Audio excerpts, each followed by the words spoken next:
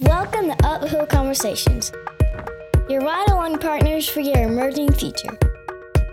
Everything in life worth having is uphill. You can't go uphill with downhill habits. It's time for another show with your hosts Tim Pecoraro and Megan Finner. Are you ready to be inspired? Well, hello everyone, and welcome to Uphill Conversations. I'm your host, Tim. And I'm Megan. And we're so glad you could join us today as you are living your life and heading toward your emerging future. Hopefully you're eliminating any downhill habits and canceling out all agreements with limiting beliefs. And yes, it is true. You can be more, do more, and have more. So, yo, Megan. Hey, Tim. Have you been making it rain? Every day. Rain. Let me get my umbrella out. Hold on a second. I feel like you just combined a couple different songs there. Well, that was like a song, right? Like how? Well, there's like the song like Rain, feel it on my fingertips, you know? Okay, Is that Madonna? That was, I don't know who that was, but I know the song you're talking Yeah. about. Then, well, what other song did I combine? I don't know. You don't No, know? it wasn't. That was just really more of a It reference was to a movie. Rain, right. Along Came Polly. I'm stuck on, oh yeah, make it rain. Rain Man. Rain Man. Yeah. I'm stuck on that, folks. So those of you listening that I just, like right now, that's all I care about is making the sky rain. What have you been doing? What have I been doing? Well, we've had some great interview people on the podcast, so I've been talking to them. I don't know, really nothing too crazy. Bringing on new clients. Yep. Leadership Greenville, lots of community stuff. So that's pretty much it. Yeah, we've been also like dreaming. Mm-hmm. We've been like dreaming for some cool stuff that's coming up. Yeah. That we keep telling everybody we're going to be letting them know about it. Mm-hmm. But I feel like in the next 2 episodes, we're going to be able to give them the concrete stuff of like what we're doing with our workshops Yes. and things like that. Yeah, right? absolutely. Yes. So it's going to become more concrete, Mm-hmm. right? Mhm. So because right now we're just mixing the stuff. It's like mixing. Yeah. We got all the stuff in there in the Well, I bucket. don't know if we're mixing right now. We're getting to the part where we're kind of putting the cake together. Okay. Yeah, we're I at can that see it. point now. It's in the pan. No, it's out of the pan. We're stacking it. It's out of the pan. Oh, so it's been baked. It's been baked. It's cooled off. Yeah, now we're just. Stacking. Mm-hmm. Stacking. Yeah, we How still many- have to ice it and decorate it. Ice and decorate. Mhm. Okay, that's cool. I like that. That's Yeah. good. See, for me, as a person who loves, metaphors and analogies and those things, that was good. Mm-hmm. You got my attention with the whole cake thing. Yeah. So So- which is a surprise. Because you normally don't want to. You just want to get to the facts with it. Let's just get to the end. So yeah, hey, I know you have something for me. I do have a question for you. Oh goodness, let's do it. Okay, so Tim, what is the first thing you notice about people? Their posture. Really? Yeah, I shouldn't say posture, like how they sit or stand. That's the wrong word. Let's change that. Not posture. Like how they are. Their presence? Their presence. Like how they're standing. Like how they're showing up. Mhm. So I look at that. I could tell how they're carrying themselves. So Mhm. that's like the first thing that I pay attention to. Okay. You know what I mean? Yeah, I do. So, and that means it's not, it's like their body, Mhm. but it's like their face. Right. Like, are they someone that looks like they've been sucking lemons all day? You know what I mean? Do they look Like, unhappy? Do they look unhappy? Do they Mhm. look like angry person? Right. Are they smiling? Right? Like, Right. so like those are the things, like how they show up. Like that is the immediate first thing that I look at, Mm-hmm. Yeah. So Well, I mean, and I think that's actually really good. That leads really well into our guest today, Elizabeth Dullberger. She actually is a leadership coach, a speaker, and an author. And she is someone who just always felt like she had this entrepreneurial spirit.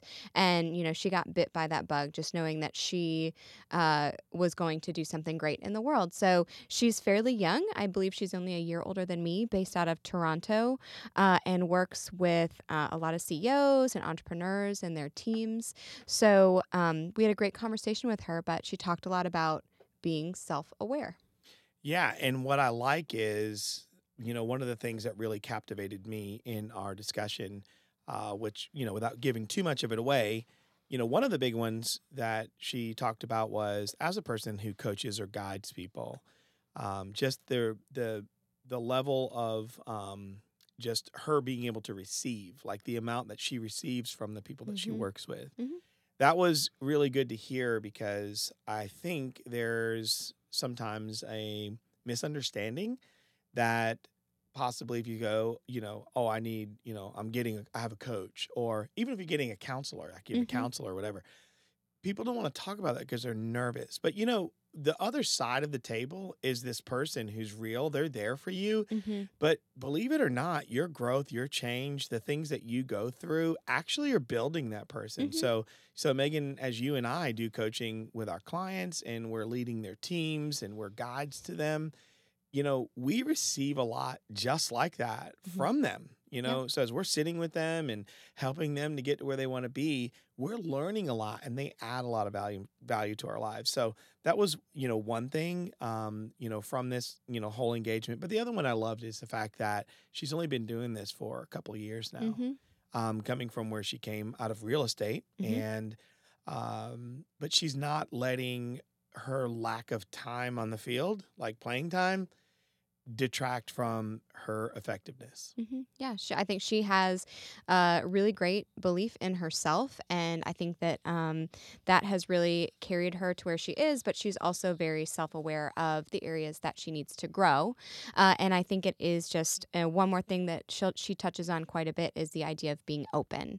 So we really know that you're going to enjoy this. Please remember to go to iTunes or Stitcher and rate and review the show. We love it if you would share it with anybody that you know who could benefit from the great conversations that we're having. You can find us on Facebook, Uphill Conversations. You can also follow us on Twitter at Uphill Convo. And you can always connect with us on our website, uphillconversations.co. So without any further delay, let's jump into this episode with Elizabeth Dahlberger.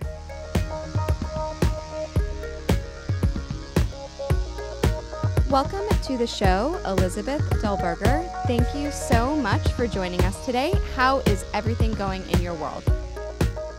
Oh, great. Mother of 2 little babies. I'm just, the energy doesn't end. Yeah, well, it takes a lot to keep up with 2 little ones. I've got a 5-year-old and 2.5-year-old girls. Oh my God, same here. Oh, Only fun. boy and girl. Wow. Oh, okay. Yeah, so I definitely understand needing to try to keep up. Yeah. I mean, do you ever wonder where is all my energy coming from? I didn't sleep, so it shouldn't really be here.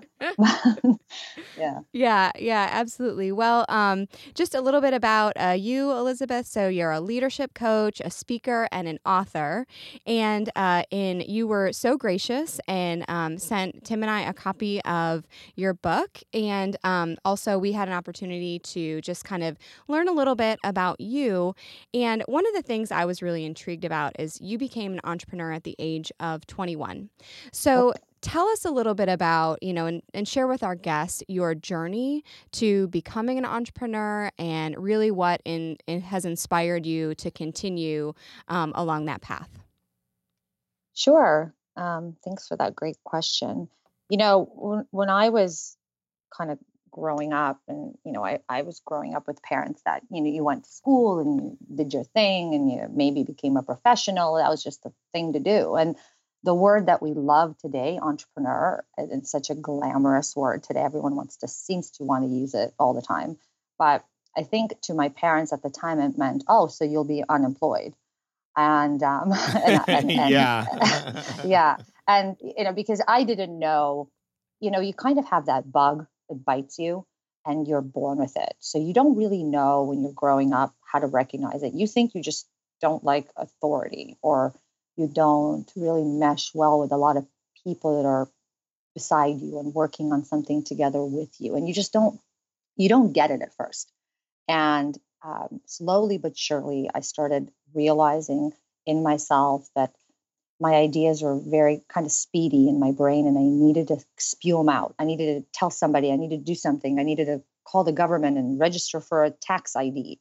I mean, these things, I didn't really have a lot of people showing me the business way, but I knew that feeling. And every entrepreneur that's listening, and you guys as well, you recognize it. It's this is how I define it. It is finding an area where you can speak without restraint, where you can do things without restraint, things that appeal to you, things that the world needs. So I felt that when I was young, and I quit my not very meaningful job and started the business in my mother's apartment. And I started providing a service. I saw a lot of wealthy people around me, and I saw them be really busy and live this amazing life and jet setting here and jet setting there. And I wondered who helps them. And I know that people have assistants and but really, do they have that one person or that one company that tends to whatever they might need? And I always thought, how are these people doing it? I mean, they've got families and they've got homes all over the world, and they've got, who books their jet? Mm-hmm. And I think partially it was a desire to be around that. And another part of me was, kind of a true entrepreneur. I recognized the need, and I started providing it. And I started providing it with, as most entrepreneurs will probably agree with me, you don't really know what you're doing. I started promising things I didn't know if I could deliver. And I think there's a little bit of that in any business you're starting. You're going, oh God, did I just promise something I don't know if I can deliver? Yes, most often. That's where the confidence comes in. But I started promising people that if they sign on, I'll provide this and that for them, and I'll find them a match. And so it kind of became an in-between. And as I went on, I started making connections with the other side, the vendors, people who wanted to be the provider. And I started kind of matching them, and it went on from there. That's great. I'm curious as to, you said you started in your mom's apartment, and I grew up for a good part of my life. My older brother and I have 3 siblings, and the other 2 came later. I'm 10 years older than my sister and 14 years older than my little brother. And my older brother and I were the 2 that drove my mom crazy completely. And but most of our, I'm the straight up entrepreneur in the family, like my grandpa and some of my uncles. But you mentioned this whole apartment thing. Do you mind giving me a little bit, like, what was that like? Because it sounds like maybe you didn't have everything readily available to you. Everything wasn't like right there. And this is maybe an assumption. I may be completely wrong. But would you talk a little bit about that? Just in your mom's apartment, like, what was that like launching from that state and stage without all of what I would assume to be some of the conveniences that others have experienced? Yeah, no, it was tough. What a great question. It was tough, but I have and I think this is kind of innate in me. I have um, a real comfort within myself. I think from a very young age, I was very aware of who I was. I was self-aware, and that doesn't necessarily mean I was very well behaved all the time. But I think that what could be in my life drove me more than what my current circumstances were. And I was very comfortable with them. I'd get on the phone with some people and some assistants to some CEOs, and I'd be sitting in on my little like wooden desk where I used to do homework in my mother's apartment. And I would speak to these assistants, these high powered, presidents of banks, trying to convince them to give me a retainer because I could provide, a service for them. But I think it's where I wanted to go was so much stronger than the lack of comfort in getting there. Does that make sense? Yeah, I think that definitely makes sense. Absolutely. Totally. Yeah, I found it kind of cool. I remember Toronto Film Festival, and I remember I had maybe 4 or 5 clients by then, and some of them were kind of big deal clients. I remember picking up the phone and calling LA publicists. I think I called Tom Cruise's publicist, and I said, "Oh, is Tom Cruise going to be in town? Because we can provide." This is how gutsy I was, and I was sitting in my mother's little apartment, and I knew that had he said yes, had his publicist said yes, we need your services, I knew that with a name like that, I could provide him any service he needed. So there was Yeah, a I'm ready. so I took those chances, and I knew, I always warn my clients, you can take chances like that, but you've got to have the foundation. If you don't actually have the tools within you to do it, if someone says yes, please don't offer it. I think deep down I felt I could do it. Mm-hmm. And it didn't matter that I was, that my grandmother was yelling in the next room. And going along with that, so that right there, it's really just a great illustration of having a strong self-belief. Yes. And that's an incredibly important thing, whether you are an entrepreneur or whether you are someone who's just really pursuing your dream, your vocation, your career. Having that self-belief is incredibly important, especially and specifically more when it comes to leaders. So knowing that you have to have that self-belief, and I know that you work with people and you coach them, and in your book you say it's foundational to have that before you start climbing the ladder. Otherwise, cracks in the ground will start forming. So how do you work with someone who maybe they're halfway up the ladder and the cracks start to form? Obviously, they're not going to climb back down. How do you work with them to repair those cracks or fill those in so they can continue upward? Very important questions. My first instinct was to tell you I don't, but that's not true. Mm-hmm. I only continue if they recognize that the cracks are there, because most often I encounter people who don't realize and want to keep climbing. Mm-hmm. If you can look back and admit that you made, number one, that's very emotionally intelligent. If you're mature, if you can, recognize your areas of growth or things that you've not necessarily, you haven't done that you should have done. If the recognition is there, if the awareness for areas to grow within yourself and things that you missed, perhaps, is there, and then it's very easy. As long as a person's self-aware, and again, you say, I don't go back, I kind of do take them back. I take them back not only very deep into the realization that it was missed, I find out why, and I give them options with regard to, if you keep moving, because this kind of existed in your past, you might do it again. So I make sure that not only do we close the gaps, we also don't continue. People don't often change unless you really put them in front of their errors, of their weaknesses. They've got to see them. They've got to understand them. They've got to perhaps shy away from areas where a spotlight will be would be shine on their weaknesses. They've got to understand. They've got to know what they are. So if someone is very truly self-aware and recognizes that they're standing on cracked ground, very easy to work with them. It's the people that don't. It's the people that want the help and are not ready to do the work, or really even recognize that they made errors. So in terms of self-awareness, obviously, when you're working on maybe growing that or building your self-awareness, there's a big part of everyone. You have your subconscious. So you have to try to bring that up to the conscious level. But so you have your subconscious in one hand, and you need to dig into that to grow self-awareness. But you're also working with a lot of people who have maybe had a lot of success or had big careers. So there's also ego. Mm-hmm. So how do you work with growing self-awareness and also work with the ego, because it must be there, and mm-hmm. digging into your subconscious and bringing things to your awareness, it can be very painful and very humbling. Yeah. So how do you help people to overcome that? Because I'm assuming that someone, there are probably some people that come to you, they want help, and it takes a little bit of work to break through that barrier. Yes, a lot of work. And it also depends on who you're dealing with. For me, I've got some really successful people in my roster, and you'd be surprised that most of the really, the higher they go, kind of the larger the ego. You're absolutely right there. But I find a balance. I don't necessarily do a lot of breaking. In my breaking, I also lift. So if you were to talk to any of my clients, they would probably feel just as much of a mentor to me as I am a coach to them. And I don't know if that makes sense to you guys, but I build one side while I break down another.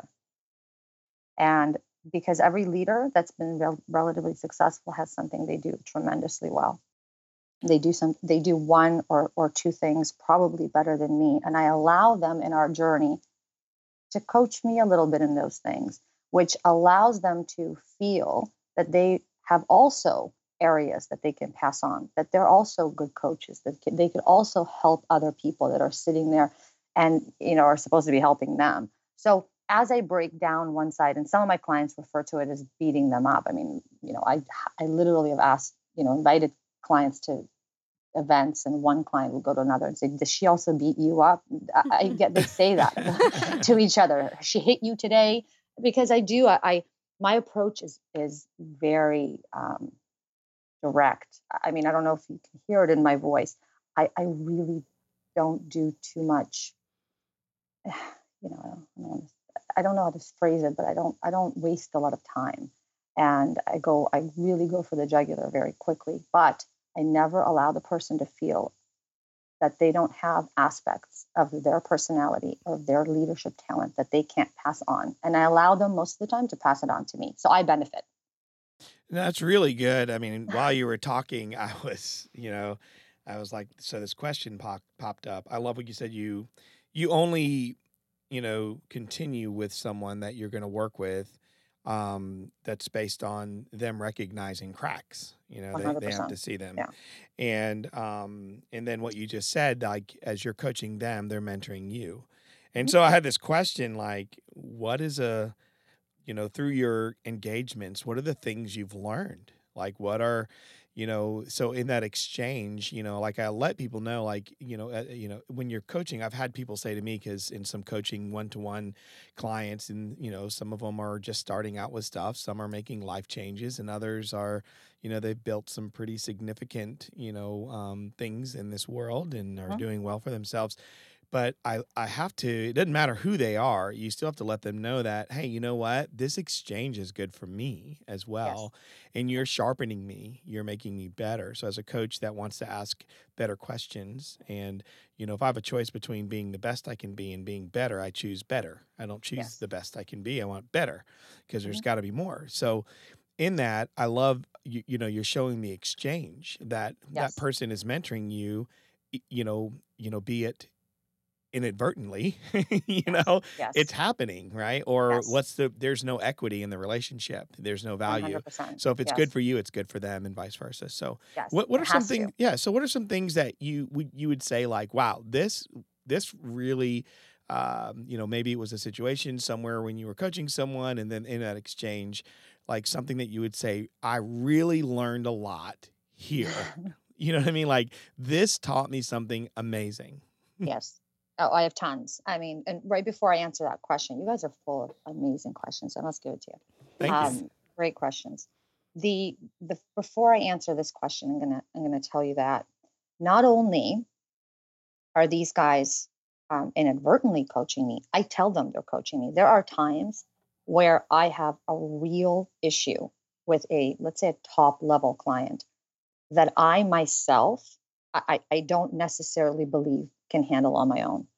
Not only because of, I haven't been doing this for too many years, and I believe most of my talent's very innate, but I need help sometimes.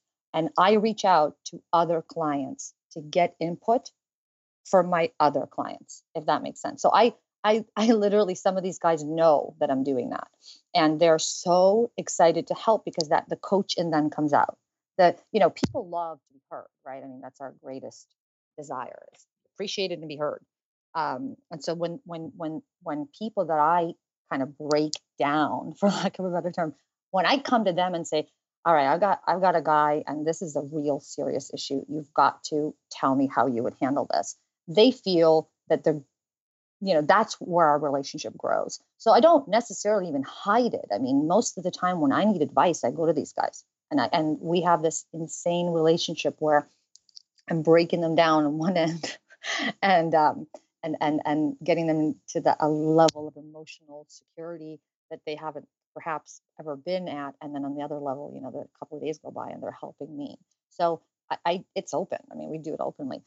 But to answer your question in terms, patience, I have a client who's taught me patience.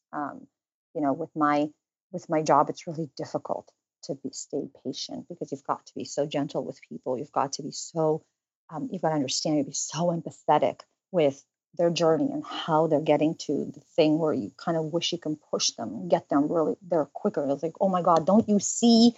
I learned patience, particularly from one of my clients. He's when I question him and say, Liz, there's a part of you that needs to understand. And he would go into patience and what it means to him. He'd tell me stories. And he does this over and over again.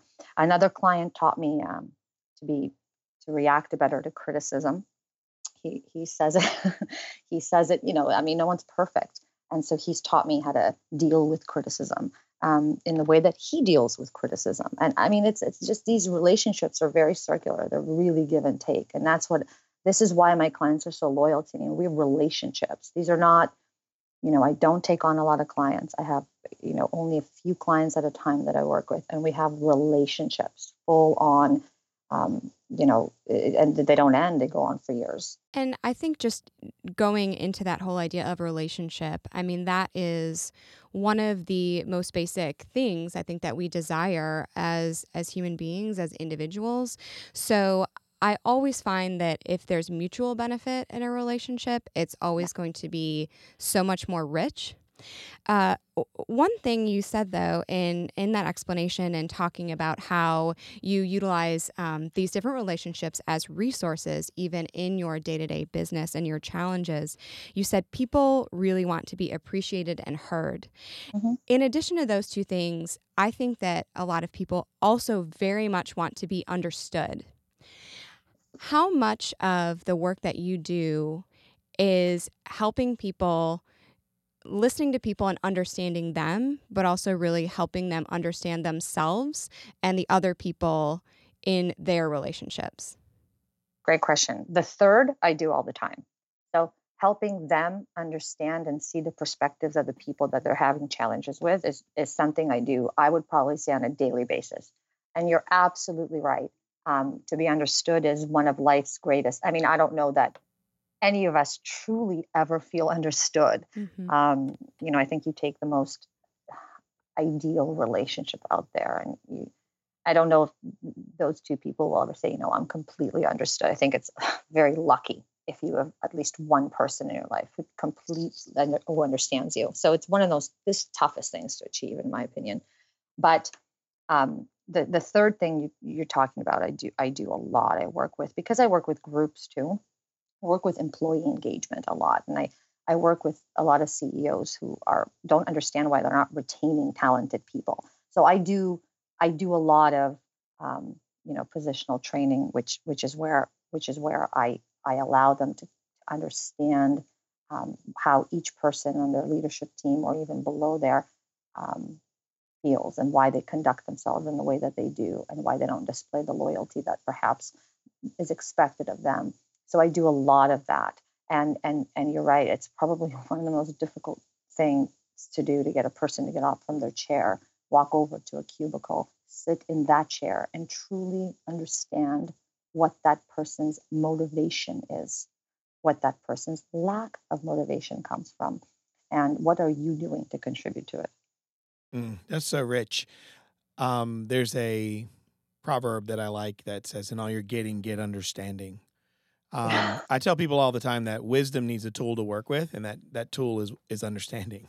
Yeah. And so, people that you see do great things with money, as an example, they're the ones that really learn from a young age how to, just work with their checkbook register. Right. So, and then wisdom can show up and go, "Oh, I have something to work with." Like, this is good. But there's also that time where there's some things that are just going to remain a mystery. So in all that, people can get frustrated because they are trying to understand. And in a lot of conversations, especially in the context of coaching, where I've sat with people and I go, "But I just don't understand. I don't understand." And I have to lead them into, understanding that Yeah. sometimes you're not going to understand. So what are you going to do with it? And I'm curious, like, how do you help people when they can't get what they perceive to be the required understanding that they need? Oh, I haven't faced that yet. And I know it's terrible to say, maybe I will once I've been doing this for 10 years, but I have yet to face a situation where someone doesn't, at the end of the day, come around and say, "Oh, I get it, I get it, I get it, I get it." Doesn't mean they don't do it again. I mean, they most often do it again. They most often repeat the same error. But it's rare that I have someone stubbornly holding on to misunderstanding their part in things, especially with my stories. I do a lot of story. I hate the word coaching, by the way. I don't even know. I don't want to call myself a coach. I wish someone's got to come out with a better word for this industry. We use guide. We usually use the word guide. Guide is good. Yeah, guide is good. I mean, coaching is just a term that everybody can get a hold of, because coaching also, and especially in America, most people see coach like the guy on the basketball court, like screaming at the players. My style of coaching is, and I've coached other sports, but what I do is I sit on the sideline, and maybe in the first quarter I'm talking to the players, but after, and I'm talking kids. I teach them first that they have a strong mind, a strong heart, and a strong body. That's what I tell them. And then I say, now we're going to have fun, right? And then you're going to understand the power of the other person on your team. And so what you want to do is learn that and leverage only those things. And that's what we're going to do. And then through that, they discover the game in a much better way. So what I do is first quarter, I talk to them. Second quarter, very little. Third quarter, they don't hear anything from me. And fourth quarter, all I do is cheer them on. I just say, smart. Good job, great job, good thought, way to think. You know what I mean? Like, that's what I do. That's all I want them, because I want them to have problems to solve instead of answers to remember. Yeah. So, and I love the way you characterize that as stubborn. Yeah. The whole stubborn part of holding on. Yeah. So it's not that they can get it. Yeah. I don't think they want to. They don't want to, know, and so it's kind of like Linus with it. Wasn't it Linus and Charlie Brown? With the blanket? With the blanket? Mm-hmm. Like, I tell people this, like, and I'm a story person too, and Megan will tell you I drive her crazy with my stories. But it's like, there's a story about a man who sat outside the gate called Beautiful, and he would beg for alms, and people are going into this temple, and they walk past him, and they're dropping coins in his hand. Well, finally, these two people come over to him, and they look at him, and he asks for money, and they say, hey, look, silver and gold do we not have. However, what we'll give to you, we'll give what we have, what's in us. And they take him by his right hand and pull him up, and it says, and immediately his ankles were strengthened. So the question is, were his ankles ever weak? Or was the mat, because in beggars' situations, a lot of them, and especially in the Middle East, they would sit on this little blanket. And the thing that you're sitting on is lying to you. So maybe your ankles are stronger than they really are, than you think they are. But all it takes is someone to reach their hand out. You know what I mean? And so the right hand is representative, like when you shake hands. Do you shake with your left? No, you shake with your right. Right? So there's something to be said about that right hand and the power of transfer. And so with that, I'm saying all that to go, in that stubbornness, what would you said you haven't run into that yet. I really am just curious, hearing, let's say there's a stubborn person, they just still want to hold on to, I need to know why, more so than moving forward. What would you say to that person? So there may be someone listening right now that they're just stuck on, I need to know why, instead of you can move forward. What would you do to guide them? Oh God, I don't know that I can. I mean, is that bad to say? I would probably give them time. I would leave. I would give them time, because magical thing happens when you work with someone for a little bit, and then you walk away and you give them time. Somehow, some of the things you did and said start to settle in. I don't know, give them a chance to miss me or something. There's nothing. No, listen, Liz, there's nothing wrong with what you're saying. I think that's a great answer. Mm-hmm. Time it sucks is to beautiful. say that in today's world, though, to say that, oh, I'm going to give up on you. I mean, is bad to say that. I don't know so much as I'd be giving up, but probably I'd allow that person to spend some time alone. That's one thing we don't do. We occupy our life with so much stuff. It's because we don't want to face ourselves. I would probably put that person in an empty room for 2 days, lock the door, so that they could spend some time alone. No, that's great. I love it. Well, it's very thoughtful, because, if you think about it, there's a tree that's dying. The remedy isn't to cut the tree down, especially if it still has life in it. So what you ought to do is, you dig around it. You have to trench around the tree. You need to fertilize it, right? And then you need to give it time to heal. So I like to use, I'm a very formulaic person sometimes. I like my little anecdotes, but it's grace plus truth over time equals growth.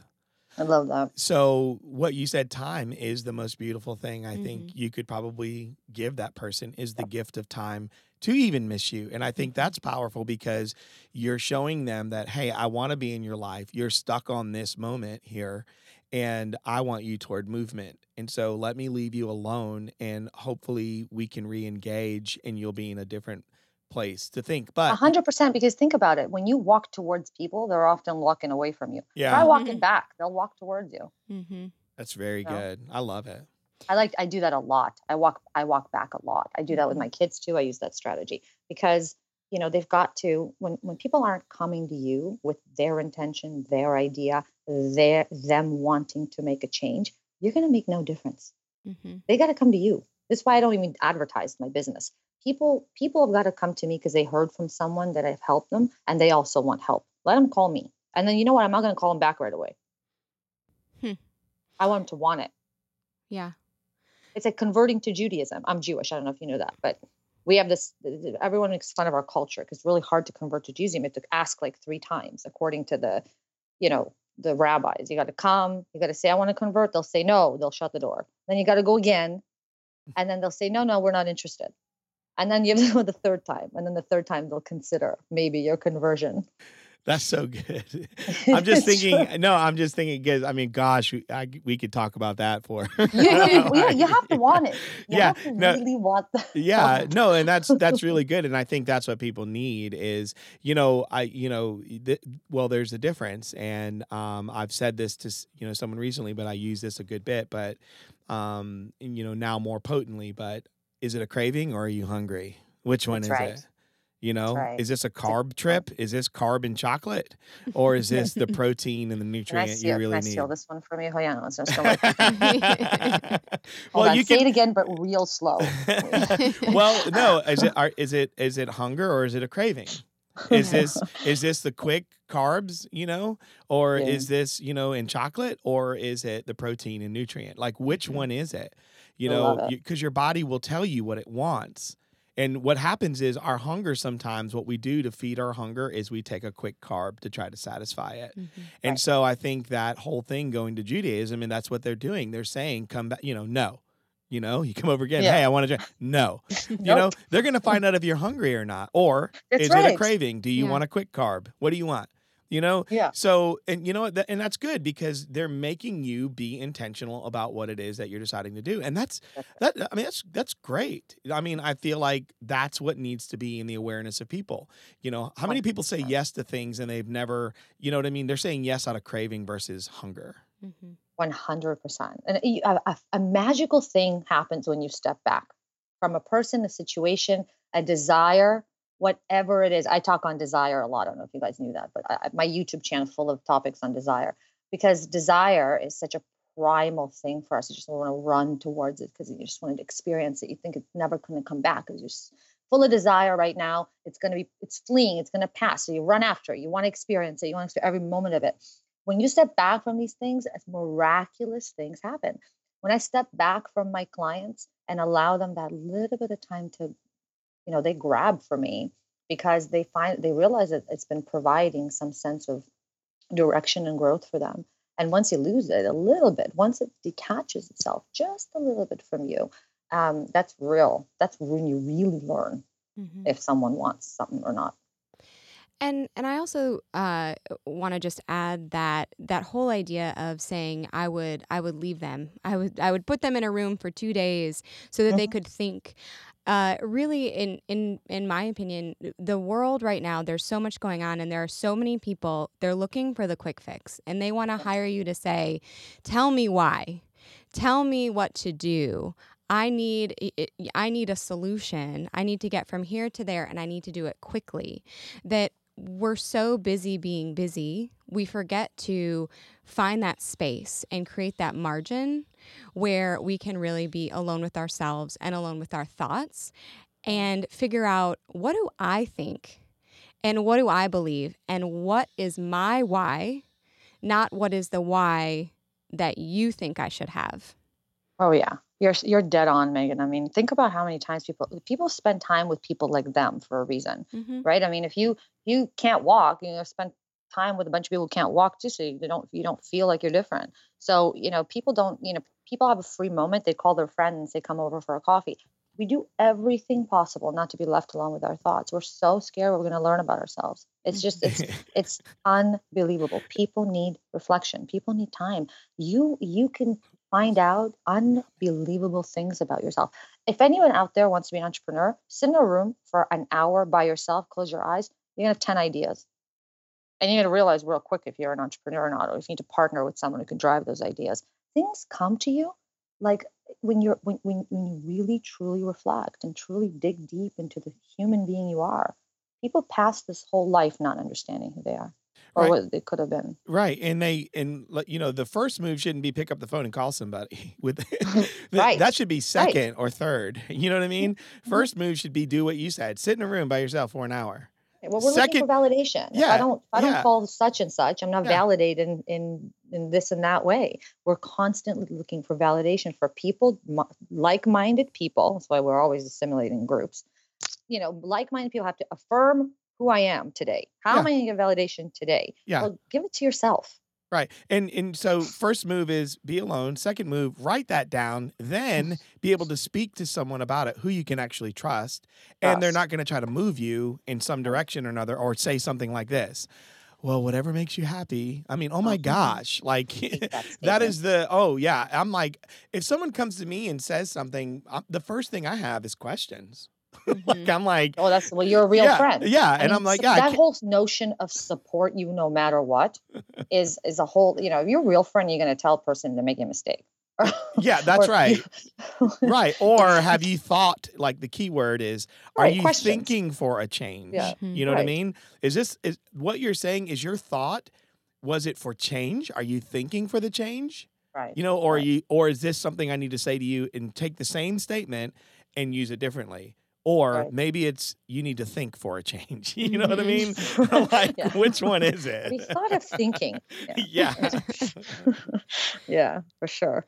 Well, I think one thing that's really interesting is, we've talked about relationships and we've talked about just that whole idea of surrounding yourself with people who think like you, and the confirmation bias, and something that is very, very prevalent, I think, with our current political climate, is something that we see a lot, and with social media, it becomes even more in our face.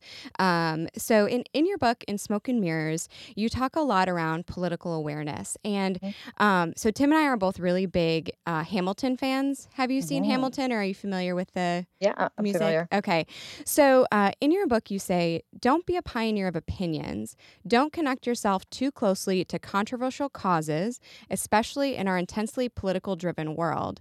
So I definitely understand where you're coming from, and how that's a really important thing for leaders to do, because you're really always looking out for the whole, for the team. You don't want to Collective. create, Yeah. you don't want to create an environment. But what about the value of standing up for something that you really believe in? In Hamilton, Burr says, don't let them know what you're against or what you're for. But what if but then you got Hamilton who comes in, right? And he says, if you Right. stand for nothing, Burr, what'll you Right. fall for? Right. So what if you do have something that you believe in, and especially if you think it could positively impact others? How do you balance that? So I'll tell you in what context in the book who I meant that for. So Mhm. in my political awareness chapter, I'm really just educating people who are climbing the organizational ladder. Okay.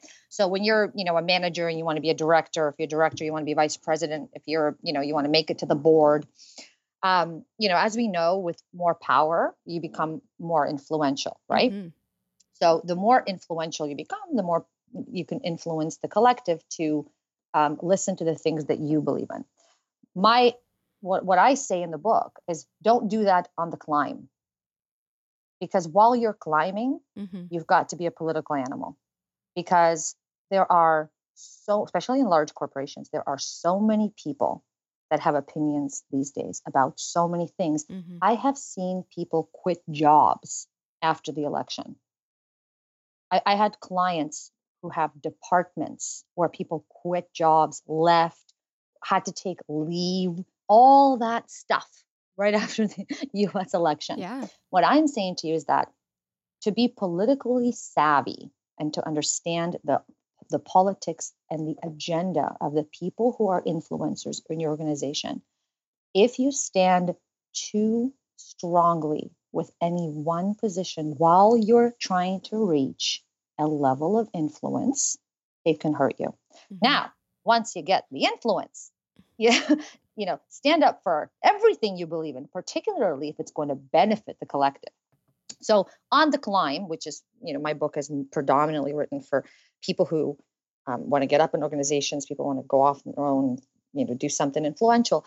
Unfortunately, the being the trailblazer while you're still climbing to a position of influence or a pioneer could backfire. You've got to do it carefully. Yeah, and I absolutely agree with that. I started out my career in a large financial institution, so I've seen other people who have maybe started out in a family business or something like that, where it's a very different structure, and you can see sometimes if someone hasn't learned how to be mindful of some of those different things and of the people who are who hold some of the influence, whether that is through position or just who they are, it can be very detrimental. Detrimental to your career. Mm-hmm. You've got to sort of, I can't even tell you how many times I sit in rooms with leadership teams where people are saying things I completely disagree with. And unfortunately, I'm not Bill Gates, where, doesn't matter what I say, I still have billions. I've got to even watch my position, because people may not hire me to consult for the organization based on my political views, based on the fact that I wouldn't support this or that or the other. So even in my position, it's tremendously hard to express, even though I usually don't have a problem expressing my opinion. You've got to be careful politically, because people's agendas are very different. People's motives are very different, and you could derail your career by siding with something that you truly deep down believe in and want to express it later. I know it's not their intent, but my gosh, Facebook has helped derail a lot of people's lives. Right. It's like a billboard. I mean, people are living their lives on out loud. I'm like, gosh, it's like, oh my goodness. And then the unfortunate thing is once you post that stuff and you put it out there, and then you find out that they're coming off with half-baked information. And then once again, it's one-sided, and it's based on confirmation biases and unconscious biases and all that. That's why I tell people, like, you'll very rarely see me put anything up there like that. If anything, I tell people to do is, like, look, know who you are and how you show up in the world, and be willing to give account for it when asked. Right. I mean, imagine you're about to be hired by a firm as a vice president, and then go on your social media, which is, all my clients are doing that now. They're all checking out people on social media. And then suddenly you go to this guy's page, and he's talking about how women shouldn't be given any opportunities. Right. Or he shared some controversial. I mean, stop. People cannot do this.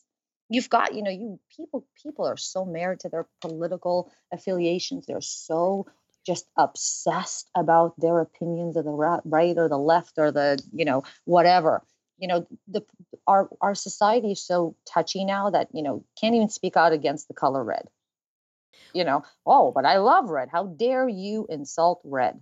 So there's really, you got to be political, particularly in a corporate environment. Well, and I think that's just the brand called you.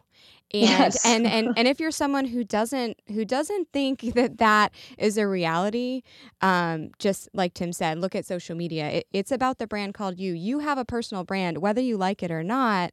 People are going to, you're giving other people, they're going to perceive you a certain way because of the things you do say and the things that you don't say. 100%. So I have a question for you. How do you invest in Liz? What are like priorities to make sure that you are properly investing in yourself for your own growth? That's a great question. My fuel. I run out of it. I mean, it's one of the things with this business, you guys, and it's probably the same with you, hosting this. You probably need to reclaim your energies. I get depleted very quickly with some of my clients' issues. I'm so much more of an advisor that I think than I am a coach. And I love your word guide. But sometimes, advising means there's a sudden situation and, that you need to hear somebody out and they're facing a possible disaster or something that could just blow up in their face. And you're advising, oh God, I really hope I directed that guy in the right way. I mean, you just really lose it. So I lose a lot of energy. I get depleted very, very, very quickly. But I am so fortunate that I have, and if you read my book, you know what the word sponsor means, not mentor, but sponsor. Right. I have sponsors in my life, people who truly are behind me. They're behind my message. They're successful in their own right. And I can turn to them. I can go to them and I could say, I don't know what I just did, and I need you to help me and build me back up, basically. And they do. And people, a lot of people say I need time by myself. And yes, I have tons of time by myself. I think I'm by myself when I'm not with my kids and I'm on the phone with clients. I'm by myself. So I spend a lot of time alone. Does that bring back that vigor, that energy that I coach with? Not always, but the people in my life do, because they're the right people. Yeah. And so Liz, you obviously know the name of our show is Uphill Conversations. And along with that, we believe that everything worth having in life is uphill, but you can't go uphill with downhill habits. So what recently was a challenge, an uphill challenge that you faced, and how did you overcome it, work with it? How did you climb up that hill? I think my uphill challenge is ongoing, but I've learned to better deal with it. I think my not having many years in this business, me claiming I could help people that are achieving tremendous things in life and working with people that are far more successful than I am, is a very difficult thing to when I'm questioned about it, you're young, or how long you been doing this, or did you ever take any coaching classes? Those things are a struggle for me because I'm so overt and my advising style is very overt, and I don't spend too much time on bull, and people have a hard time. I don't want to say believing in me, but they question it a lot. I'm questioned a lot, just, everything paired together. The fact that I come from the real estate space and suddenly I'm a leadership coach, the fact that I'm reasonably young, the fact that I'm outspoken about a lot of the things that human behavior related, and I'm not necessarily, I've got a master's in psychology. And sometimes it's just hard to let people understand that I believe I have a talent. And it's really hard to just look at someone and say, well, I have a talent. So that's why I can do it. So it's hard for me to position myself and get that credibility. That's a constant challenge for me. And 10 years from now, it won't be, but I'm learning to deal with it. I'm learning to explain it better, or explain my innate ability better to people that question it. I don't know if that makes any sense, but no, it makes a lot of sense. And I love it, because that's what you're saying is it's not something that you've overcome, but you're saying we all have things that we've overcome on our journey toward our emerging future. But what you're saying is you recognize this is just one that is a part of your journey, like completely. In other words, it's not one that you're just going to get by and over. This is one that is just an ongoing daily process of that's right. Of just, that's right. Once again, not just being the best, but being better. And, Yes. and I love it. No, that's great, and I celebrate and applaud the fact that you recognize it. And that's, listen, the first step to victory is awareness. That's what I tell people. Like, That's right. That's right. like if you want some victory, man, do some discovery, bring things into your awareness, unless the unconscious becomes conscious, it'll rule your life and you'll call it fate. Like that's right. Most That's people right. need to understand that. Like, start working with some awareness. So that was a right. great answer. When people talk about my experience, and I've been doing this for just under 2 years. I always say, I can hit a ball with a baseball bat, probably one that will give me a home run. But you keep wanting to ask me what teams I've played for and how long I've been practicing and studying baseball. Just give me a bat. Once I hit the ball, You're going to stop asking me the questions. Yeah. You're going to say, can you play on my team? You're going to say, oh, wow, look at that. Yeah. So the attention will shift. Yeah. Well, it's like, it's like, hey, we want to go to the moon. Well, have you been before? No. Someone has to start, Right. That's like, right. It's almost like, hey, we want you to it's the same thing with education. Get these degrees, do all this stuff. Then you apply for a job and they go, oh, you don't have enough experience. Right. How am I going to get it? Yeah. Right. How am I going to get it? Okay. I worked at Starbucks. Right. It's like, but that's why I tell my clients to hire innate capability Yep. over anything. That- Innate. It's got to be somewhat part of who you are. That's right. For you to be successful in it. That is great advice. So one more question for you, if you're ready for it. Sure. So over the next 12 months, if you would tell us 3 things that you are optimistic about, so they can be personal or professional. So over the next 12 months, 3 things that you are very optimistic about. I love the stage. I don't know if we talked about me. I consider myself a reasonably average public speaker. I don't have fear of the stage. And one of the things that gets me unbelievably excited is I've never spoken to like thousands in a room. Like I've never spoken to a room over 1,000. So one of the things I hope in the next 12 months, and I'm very, very optimistic about, is that I can host some kind of a session or do some kind of an educational workshop where I could attract more than 1,000 people. It gives me kind of exhilaration. So I would say, can I take up 2 of the 3 with that one? I will let you do that. So Yeah. one's attract Thank you. and one is to, so we'll say, there's 2 out of that. 2. You can take It's 2. seriously all I think about. So yeah, I think 2 is they say happiness when you get to do what you really want to do, right? As your vocation. Imagine, this is one of the things I love to do. So I think about it a lot. And then another thing is my son, who's 6, in the next year, he's just maturing so much. He's understanding what I do. He wants to read my quotes now.